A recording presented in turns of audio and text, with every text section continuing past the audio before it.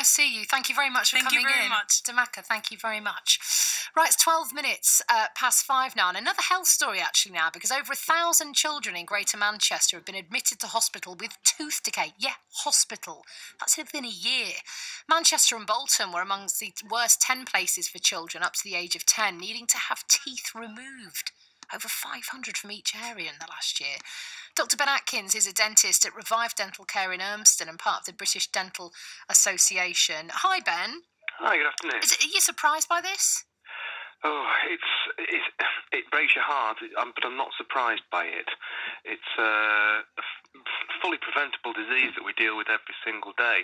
But I think the understanding, especially in today's society where we change the way we eat, with the frequency we have sugar, is increasing. So do you know, it's tricky, this, isn't it? Because I mean, I'm sure instantly lots of people go, it's the parents.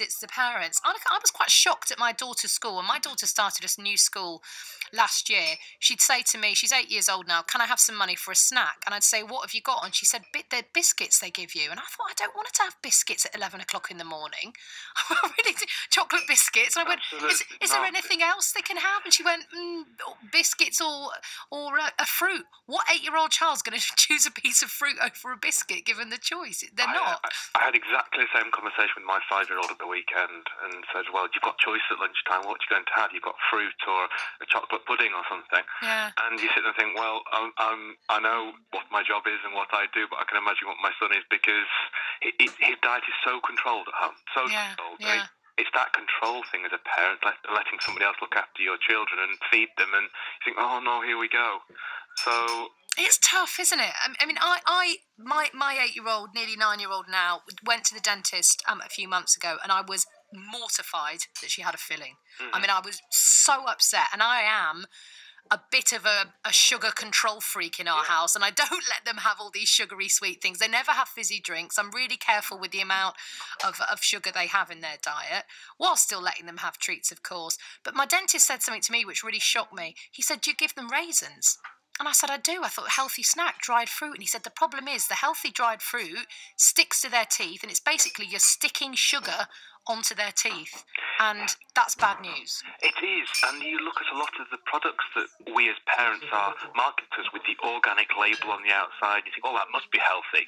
But when you read the package, 50% is sugar, and you sit there and think, well, what can I do as a parent? I'm one side things are organic, they're really healthy, yada yada, but when I actually look at a dentist, I wouldn't give that to anybody, because basically it's just refined sugar. So what do we do? What advice would you give to anxious parents and grandparents listening? Understand what you're feeding to your children. Look into the labels and start to think, well, sucrose is sugar, fructose is sugar. Anything that is processed that's got sugar is bad for your teeth. If you can just reduce the frequency that children have sugar in their diet. So my children, they do have sweets. Yeah, they have them after a meal time. And that's when they have them, and I control it. I always look back at, compare myself and my brother. I was a good child and made my sweets last all day. A little one every so often, all that sort of thing, one sweet every 20 minutes, half an hour. My brother used to eat them all at once. Then start done. Yes, little brother, that sort of thing. But he has no fillings, and I was the one that ended up with the fillings. So I've learned from my own is that reduce the frequency.